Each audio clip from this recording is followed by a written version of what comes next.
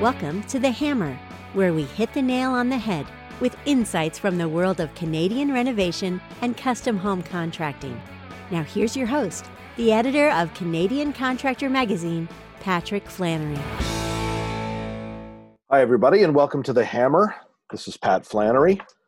Today I spoke with Casey Edge. He's the executive director of the Victoria Residential Builders Association. Casey has lots of great things to say about lots of issues. He's been a passionate advocate for the industry in BC and really everywhere for a long time. His Twitter feed is definitely a good thing to follow. He's always posting interesting tidbits of news that are relevant to the contracting industry and construction generally. Today, Casey and I got into affordable housing quite a bit, as mostly in how regulations affect the supply of affordable housing, and how a lot of the approaches that governments have tried have not worked very well. So we talked quite a bit about that. We got into a little bit of climate change talking about climate regulations and what those effects are like. We talked a bit about BC market conditions and what's driving prices and supply out there. All in all, a very good discussion with Casey, who really has lots of pointed things to say about the construction industry. Anyways, hope you enjoy my conversation with Casey Edge from the Victoria Residential Builders Association.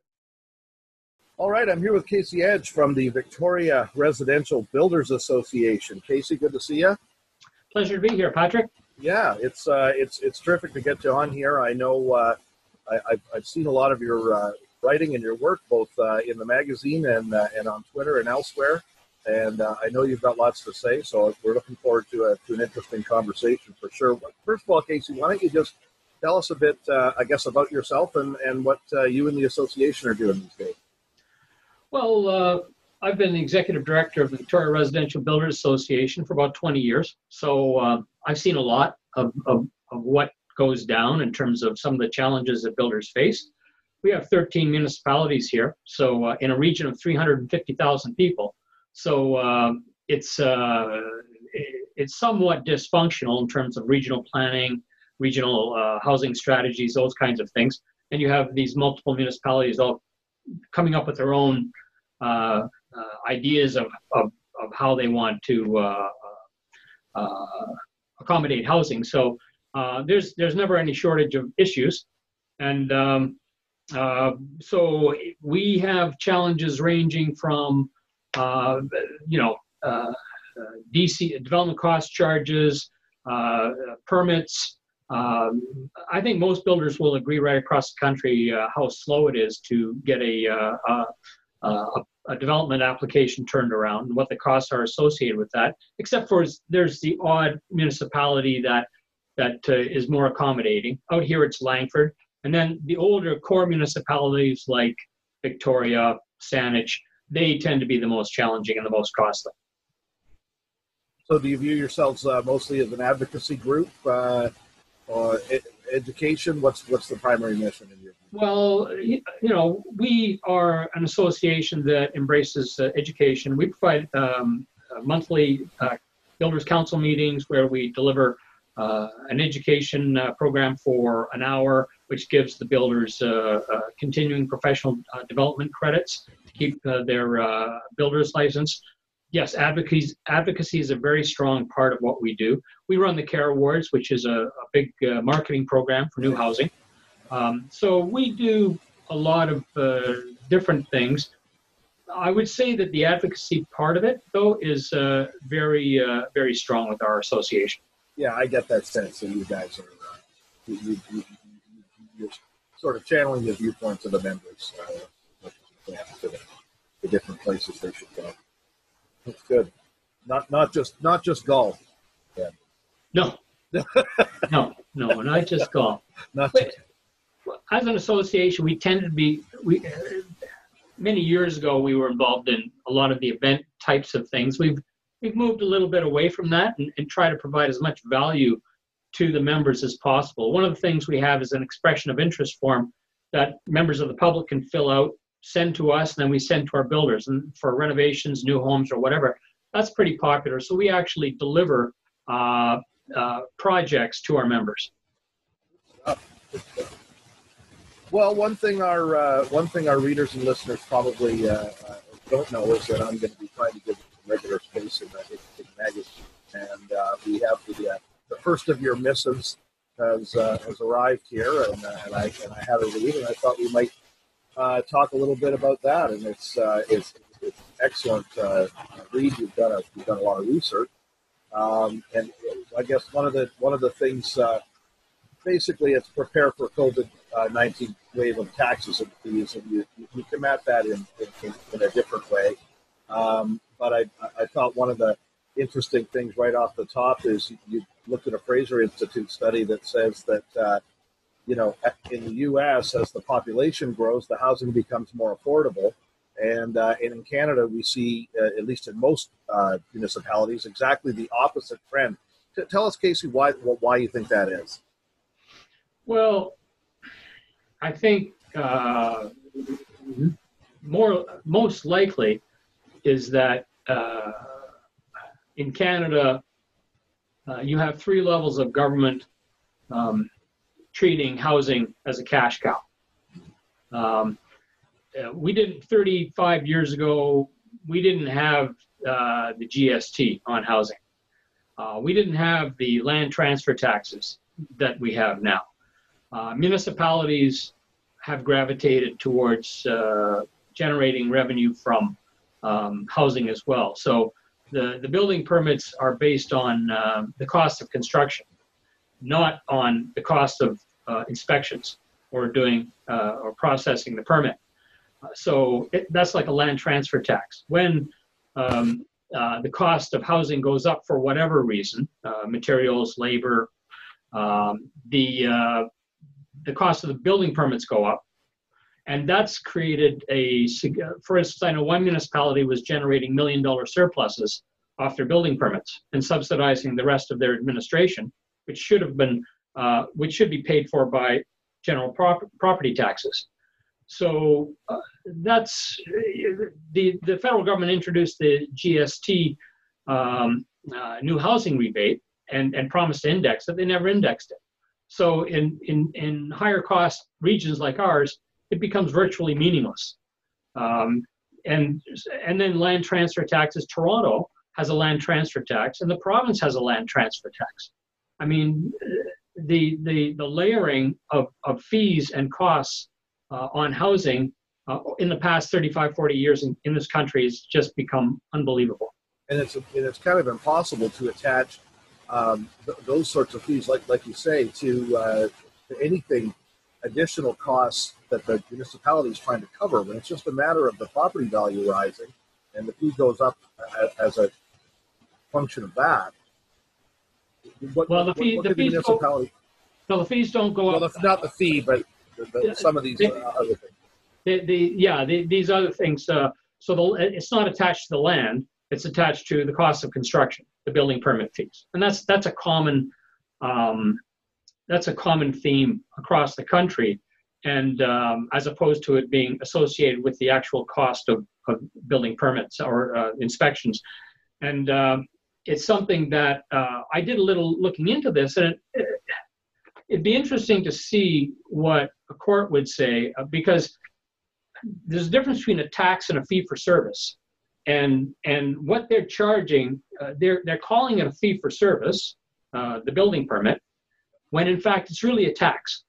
And you're not supposed to be charging, tax principles are not supposed to apply to fee principles. Right.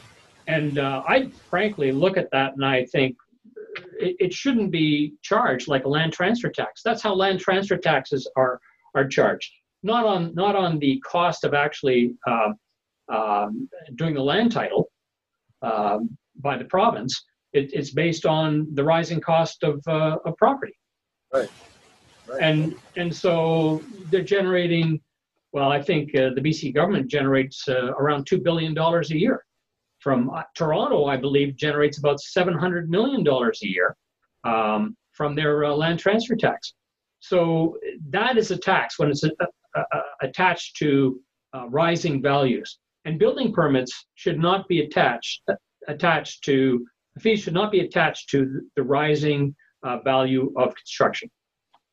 Yeah, because I mean, and tell me if I get this wrong, but I mean, it seems to me the job of inspecting. I mean, okay, similar sized building, right? If you have two buildings that are roughly the same, but one is worth way more because of, for instance, the area that costs the same to inspect one as the other, right? There's no more cost the municipality's taking on. There's not, yeah. So right, you got a smaller home, you've got a larger home. There needs to be they need to get out of the business of charging for. Well, as I say, it all comes down to treating housing as a cash cow. That's really the focus of this. Another example is how a developer will go to a council here, and council will want green space. Allocate part of this to a park or whatever, in consideration for rezoning for a subdivision or whatever it is. And then they'll charge development cost charges. And what goes into development cost charges? Well, paying for park goes into development cost charges. So the developer is paying for big fees for adding to the park space or green space, and at the same time delivering a portion of the development for park space and green space. It's a double hit. Commonly owned, commonly used space. Yeah. It's not part of the development. Right. Or it may be part of the development, but regardless, at the end of the day, all of these costs end up on the cost of housing. So normally when politicians talk about the importance of housing affordability, it's all nonsense. It's just housing is politics in this country, and it's a cash cow and it's politics. And I guess what we're in the business of doing is identifying some of these disingenuous remarks. And you illustrate that nicely in your column. I mean, some of these numbers are eye-popping, so eye-popping. I have to admit, I couldn't believe they were real. You've got you talk about some of the additional cost on housing that comes from zoning regulations and development charges. You're talking about $168,000 in a single-family home in Greater Toronto, and this one, $644,000 in Vancouver. That, like, you're telling me a single-family home in Vancouver could potentially be $644,000 less without these charges? Some of these charges include, like, Vancouver is probably the worst municipality in the country when it comes to getting a rezoning done, just getting a simple building permit done. People have been waiting a year, 2 years for a building permit. A couple whose house burned down couldn't get a permit to rebuild their house. You're talking.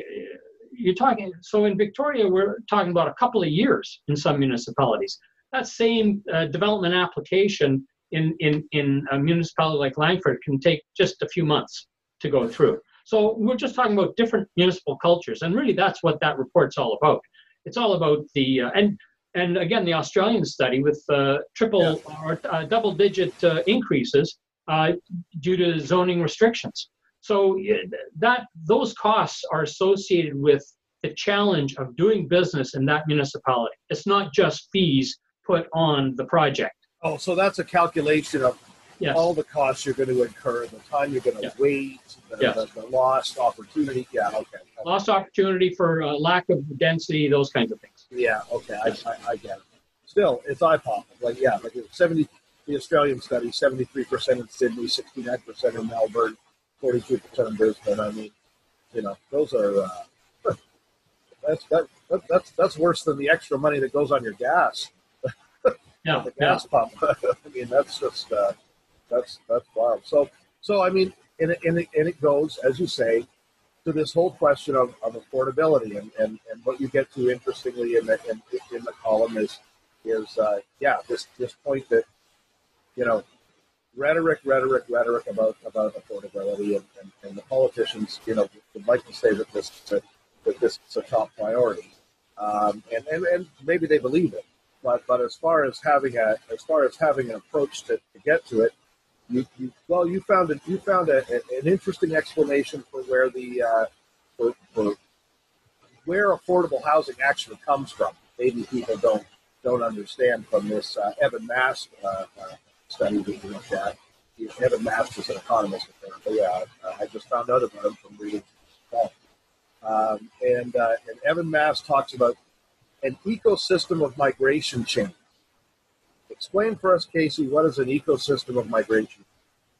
Well, what he talks about in that study is what they discovered was that building and selling homes at any price results in people moving from a less expensive home into the more expensive home, and creating opportunity for lower income families to move into those homes. And so there's this migration chain. What you're doing is you're just creating more supply. And that's the important thing. The important key here is that housing built for any demographic increases supply and increases affordability. And it's something that governments don't understand. And so they try to do it themselves, create affordable housing or build affordable housing. And what Evan Mast points out is that they don't have the resources. I mean, you have to use the market to increase supply. And we're seeing more and more governments really just trying to exert control over the market. I mean, so if government basically tells us what we can build, where we can build it, how we can build it, they control all aspects of the housing market. And so at the end of the day, government is in control. So if anybody's responsible for the lack of affordability, it's government, and their theories haven't worked. So now let the market, let supply, as Evan Mast points out, start to create affordability. But it's not going to happen if you have municipalities protecting 10,000, 15,000 square foot lots where a 100-year-old or 80-year-old home exists, this virtually a knockdown, and where you could rezone that property and put 4 or 5 houses on it, and but as long as they're going to protect that kind. So if you do a every municipality does an assessment, or every province does an assessment of homes, annual assessment of homes for tax purposes. Residential taxes, and what you'll find is that the lot is worth, so in this region, $1 million, and the house is worth $100,000 or less. That's the assessment. So what's the problem? The problem is a lack of rezoning. Right. So if you did less with the zoning, you did less with the interference. You lifted some of this red tape that we were talking about earlier, allowed the market at whatever level it supports it to let builders react to the market and build the housing within demand. It isn't a question of, well, now you're building all this expensive housing that no one can benefit from, or that doesn't help the people at the lower income threshold, because people will move out of the lower income housing, they will move into the more expensive housing, and you will create that supply without having to use tax dollars to build affordable housing. That's exactly right, and in fact, there are different builders building different product. You're not going to get all builders building luxury homes. We have builders out here building spec homes on 3 bedrooms, smaller units, and on very small lots out on the West Shore where it's easier to do business. And and that's their market. They understand their market, and they built green, more affordable housing, and you are going to get that product built, depending on who the builder is and what their expertise is. There are different builders that have different expertise, different market, different business models. Yeah, absolutely. And that, but whenever you hear this affordable housing discussion, it always seems to turn to the idea that, well, we just need to build more of it. Like we just need to somehow get these horrible greedy builders to turn away from the big golden egg that they're chasing with these expensive properties and just build more of the affordable housing. But in fact, there's another solution. Well, a mayor said, okay, see, the builders just want to build luxury homes. Yeah. So, that's why we have to build. I said, Mayor, she came from this municipality where, you've got, lots of a hectare or more. I said, Mayor, you can't build an affordable, 1,800 square foot home on a hectare lot. The numbers don't work. Nobody's going to buy it. It's not marketable. It doesn't fit the business model. You have to rezone that property, smaller affordable home on a smaller affordable lot. That's the way it works. She just didn't understand it. Yeah, well, it's so many things like that for sure. You mentioned as well in your column, it sounds like you've heard rumblings about the federal government wanting to do a new tax on primary residences.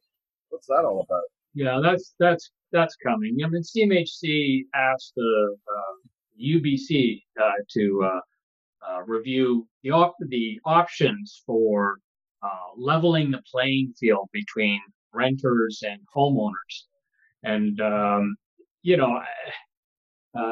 CMHC is interesting. They were an organization that promoted home ownership, and they're in the insurance business, obviously, and they seem to be more and more gravitating to almost discouraging home ownership. It's strange, and I don't know, where they're getting their where they're getting the marching orders. Yeah. Yes, you do. Yeah. Well, yeah. So, like I said, housing is politics. And so what we've got going on right now is the government is really shoveling money out the door due to this pandemic. And they're going to have to recoup it. And where are they going to go? They're going to go to the old tried and true housing market. And I expect there'll be a tax on the sale of homes, primary homes. Now they've denied it, but they said they were going to index the GST 35 years ago. Right. That never happened. I mean, you can't take anything politicians say at face value. And a tax on a primary home sale, the chilling effect would be enormous because there's really few transactions. Well, obviously, it's the biggest transaction most people ever make in their lives. And so there's few that are sort of responsive to incremental changes in price. You know what I mean? Like you're going to have a lot of people not moving homes, not building homes. It's a recessionary pressure on the market for housing, I would say, to have a tax like that. A fairly strong one. There's always unintended consequences. Yeah. That always is. But then you also have a political, the people who are in power now view homeowners that took risk, bought a home, paid off their mortgage. The view from many politicians is they're lottery winners. Yeah. And that term has been used by some of the researchers at UBC. And so when you have people who view people who've worked hard all their lives going into retirement, finally own their own home and being called lottery winners as a result of the lack of supply being created by the municipalities, It's just a disingenuous view. And just so, I mean, we have every millennial in the audience, Casey, all three of them, throwing things at their throwing their devices through the window right now, Sure. because they're mad that they can't afford housing anywhere where they frankly want to live, namely in the urban center. But really, I guess that, and tell me if you agree. I mean. The message here is not that there shouldn't be affordable housing, not that there shouldn't be opportunities to rent. There should, but that stuff doesn't really come from the measures that have been proposed so far. I mean, I almost conscious like it sounds like trickle down economics to say build the expensive stuff and the affordable stuff will follow. But I mean, actually, it's a pretty logical. There's no escaping the logic of that, is it? Well, they did a study on it, and This is what they found. Yeah. So it's not my opinion. Yeah. All I do is the research, and the research often contradicts what politicians are saying, because my experience with politicians, frankly, is they don't do any research. They take the advice of bureaucrats, and the bureaucrats are really just determining what the political wind is and moving in that direction. So, I've seen all kinds of junk research. One came out today from the CRD, basically claiming that the cost of home ownership in a community with where the average cost is $1.24 million is the same as a community is $550,000. And of course, the only reason that would be is because the people in the $1.24 million community own their own homes, because it's an older community and the people bought when the homes were 60 grand 40 years ago or 50 years ago. So the new community with much more new housing, the costs, so they've come up with this bizarre report that to me is absolute junk. But the politicians will read it and go, oh, well, that's interesting. So the transportation costs are so much. So I'll give you an example of how climate change advocates in core municipalities they oppose new housing, and at the same time they talk about how it's wrong to buy out into the outer communities because all the GHGs and all the rest of it. And the point is that they created it. By choking housing in the core municipalities and making it so difficult and expensive to rezone there, they created the traffic where people can from which people can live and buy an affordable home. So a home out in the West Shore is over $200,000 less than a core municipality, and yet we have these politicians in these core municipalities all complaining about people commuting from the West Shore and the GHGs, and they created it. I mean, so the hypocrisy is unbelievable. Yes, it is. It seems like there's no win. I mean, I remember, 20 years ago, sprawl was bad. Sprawl was bad. Couldn't have any sprawl, and then. Yeah. Oh, the cities though are too expensive. So what are your options? Well, you have to get out of the city, but like there doesn't seem to be it's a catch-22 whichever way you slice it.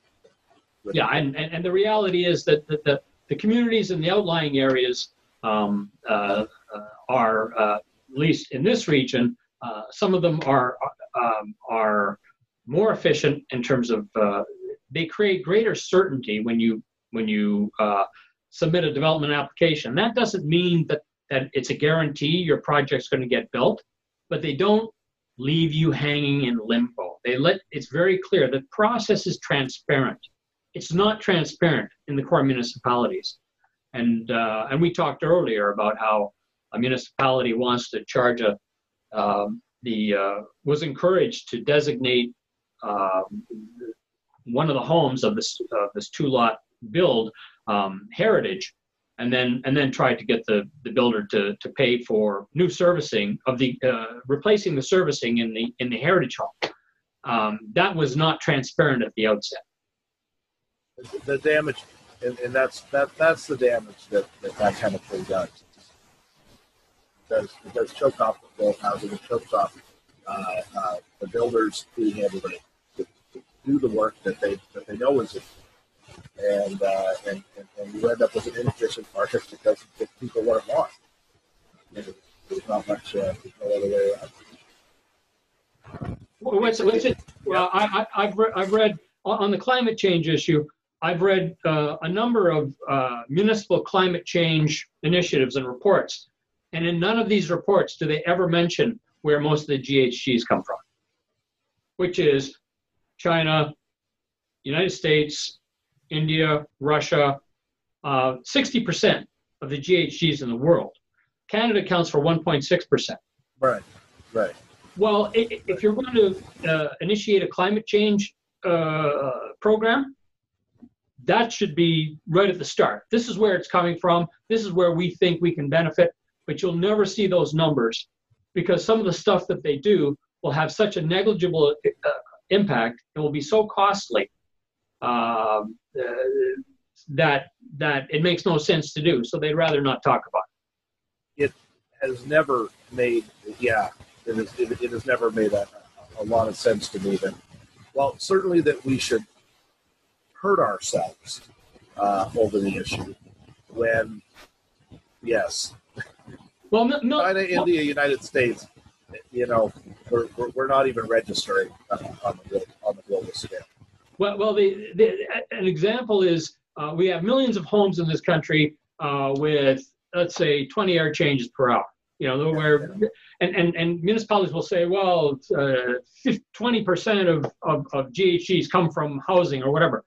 Well, yeah, the housing that was built back in the day that needs to be upgraded, retrofitted, but instead what they do is they focus on new housing and they reduce the air changes from 3 to 1 or less than 1, while they ignore the 20 air changes per hour of most of their older housing stock.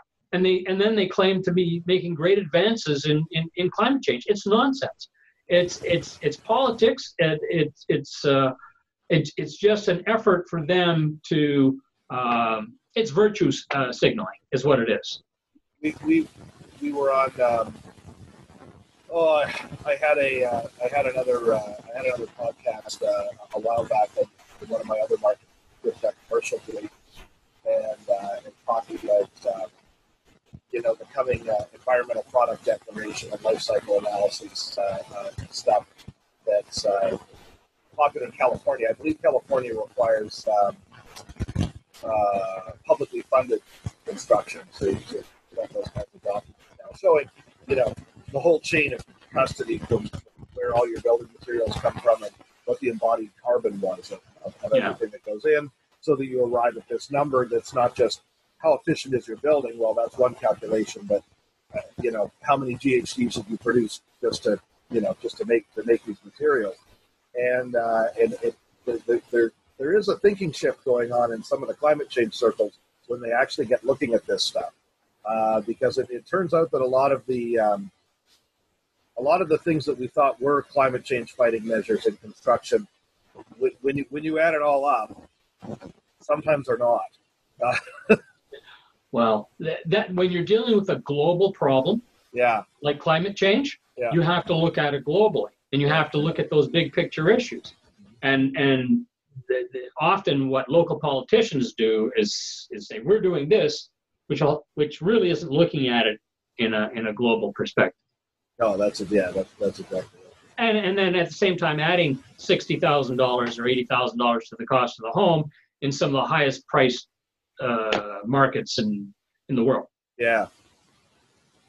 Well, instead of fixing the world's problems, we should probably try to talk about something that we know about, or at least that you know about. How's the local market there in BC? How are things going in the pandemic? Are people eating? Are they sleeping in the streets? Are they driving new BMWs? What are your members up to these days? Well, one thing the BC government did, very, very positive, was decided that construction was an essential service. Mm. Now, they didn't follow that route in Quebec, and Ontario, I think, had some limitations on that as well. We had a couple of weeks of pretty much total shutdown, but otherwise right. It was fairly open. So, and actually, BC has done very well with respect to managing the pandemic.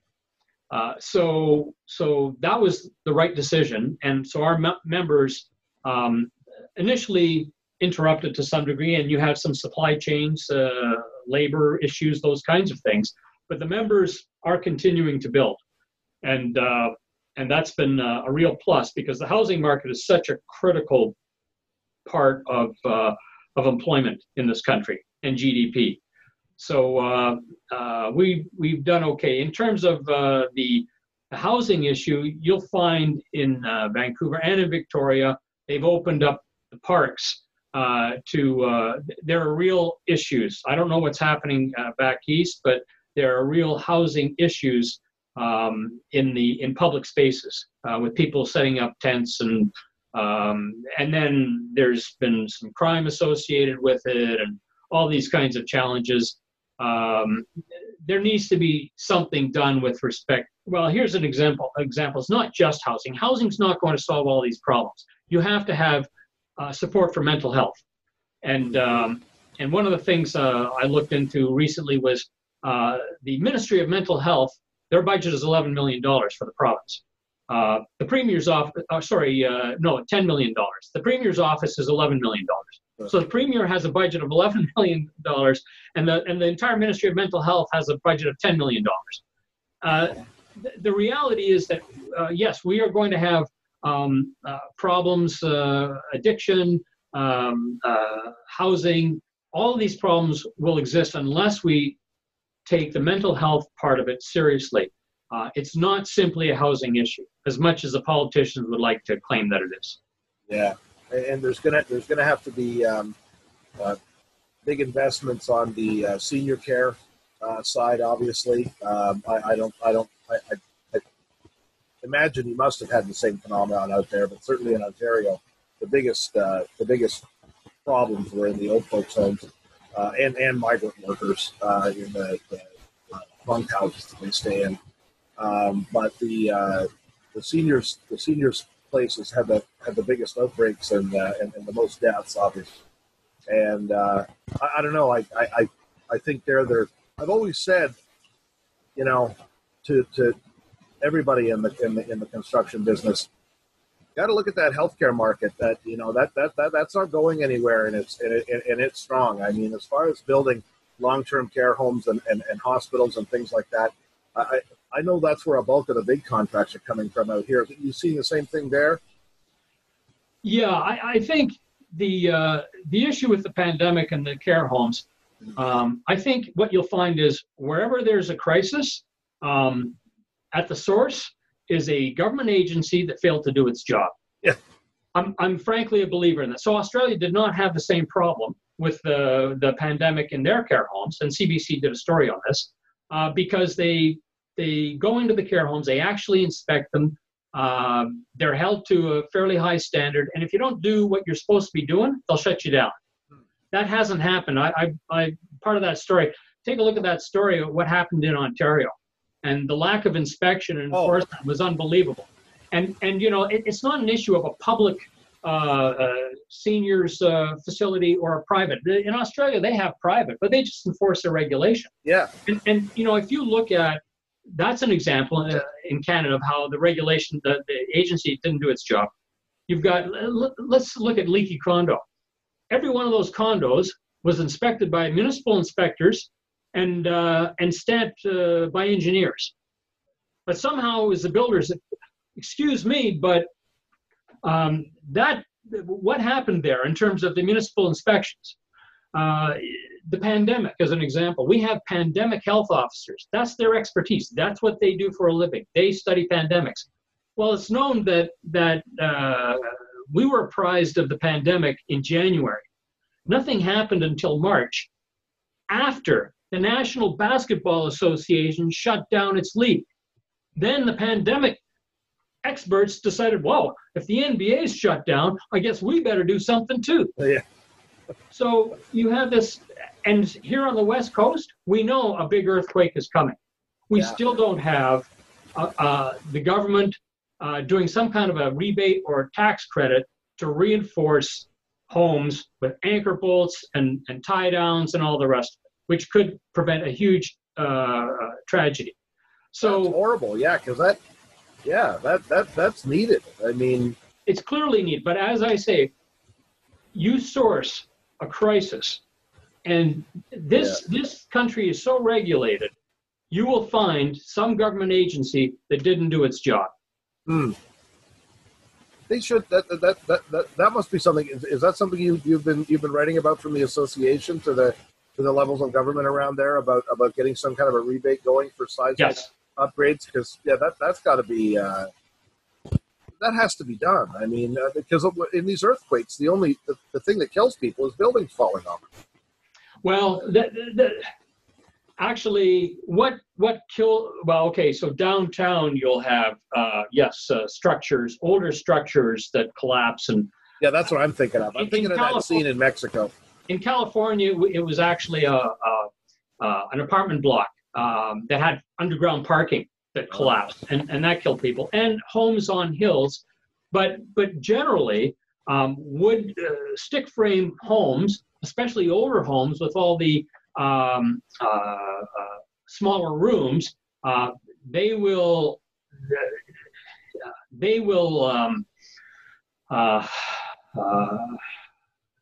earthquake will cause a lot of damage.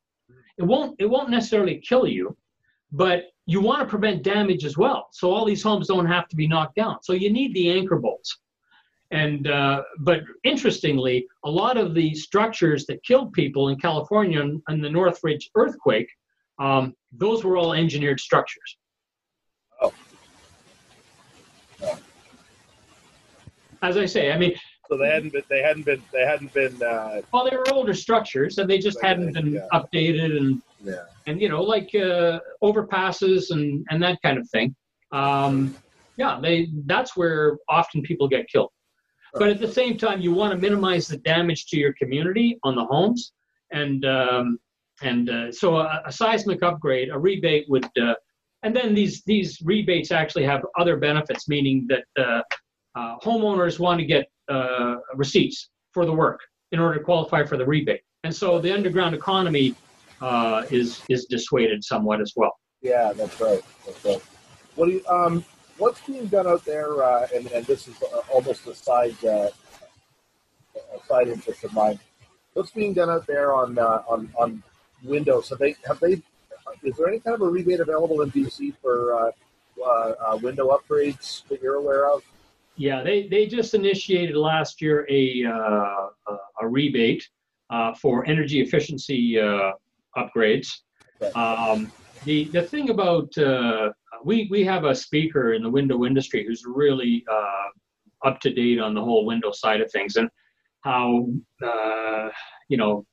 people insist on triple pane and all the rest of it, and there's not necessarily that much benefit to it, and versus double pane, and you really have to know your house design, which way the house is facing.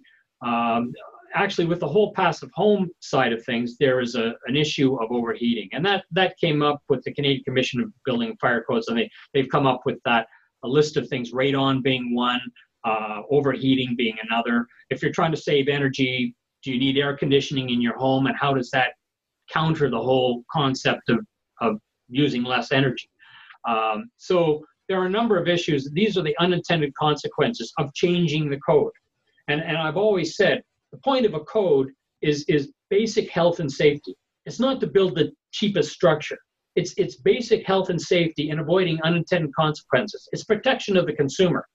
I know a lot of energy efficiency advocates call it the minimum standard. Well, no, it's a basic standard for health and safety until we can prove otherwise. And affordability should be part of that as well. But that's been tossed out the window now. And what's happened is the code has become politicized.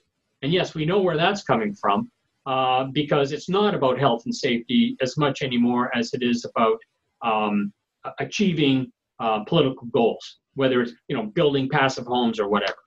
Yeah. Well, it's absolutely more from a health and safety concern to an energy efficiency concern, at least in the last few rounds. I mean, that's essentially all they're really doing. It's structural, nothing much has changed. So if they're going to go down that road, then come up with the real costs of building energy efficient homes, not the bogus stuff that we're reading, because our one of our builders, who's a green builder, just did a recent analysis, real costs of building a step 3 home. There's 5 steps in the BC building code, the BC code, which is voluntary, by the way, in the sense that it's not voluntary for the builder, it's voluntary for the municipality. So that's a whole other. Anyway, the estimated costs were $3,000 by the government, and then our builder's cost is $28,000. So this is what we're seeing, numbers being lowballed by governments to pursue a political agenda. And it's nonsense. And but unfortunately, that's part of the environment we're in now. Are you seeing your municipalities there? And I mean, BC's a little bit famous for the patchwork of how everybody can set their different code standards all around the province. A little bit different than most of it. I mean, they can do it in Ontario, but the municipalities never bothered. They just do whatever the province does the most. But BC comes out with a step code to try to harmonize the environmental regulations, but they put 5 steps in it, and anybody can pick whatever they want. Are you seeing most municipalities coming in at the same step, or are places all over the place? So actually, interestingly, there's been about 40 municipalities out of 160 that have embraced the step code. Oh, the step code's actually been a big failure in British Columbia. Some of the municipalities, like Vancouver, which is always the most costly, Victoria, Saanich, they have bought into the step code. But a number of the municipality that is leading in new home construction took our advice, Langford, and decided, no, we're going to wait for the National Building Code to come out. So when you talk about harmony, BC signed an agreement with the feds to harmonize their code with the feds. And then they did a complete end run and came out with a BC step code. So there's no harmony there. There is some uniformity after a lot of our advocacy. There is some uniformity in the building codes now. Interpretation of the building code is a different thing. Right. And then they came out with the BC step code, claimed they had uniformity in the province, and then came out with a step code where you're right. You'll have step 1, step 2, step 3, whatever. You have municipalities, they call it a step code. That fools the people into thinking that you go step by step. No, there are municipalities that have launched right into step 3, avoiding step 1 altogether. Yeah. So it's actually a leak code. The whole thing is, to me, it's a sham. And they did not do their proper research. The radon issue with more energy efficient buildings, which they did a study in Calgary saying more energy efficient buildings have higher levels of radon. The government did not explore that at all, because they did do an end run on the National Building Code that's exploring it now. So if there are unintended consequences to this, as a result of the work that we've done, it'll be the municipalities that are wearing it and the BC government. Casey, you're a good man, and you've got a lot of good things to say. I enjoy it. We have to step into radon next time, but we're up against it now. We've been at it for an hour, and that's probably all anybody can stand. Probably, and we were supposed to talk about radon. I know we were gonna. No, I'm leaving that. I'm leaving that dangling out there as a treat for next time. We're gonna discuss all things radioactive soil deposits. Well, which is a big issue in the interior of BC and in Ontario as well. Yeah, it is. So I appreciate the opportunity to chat, and Housing is a hell of an interesting topic, and there's no shortage of issues to chat about. Casey, we're going to have you back real soon. Thanks a lot for joining us. Pleasure, Patrick. Nice chatting. Take care. Okay. Thanks for listening to The Hammer. You can find episodes online at CanadianContractor.com or subscribe on your favorite podcasting service. The Hammer is presented by Canadian Contractor magazine.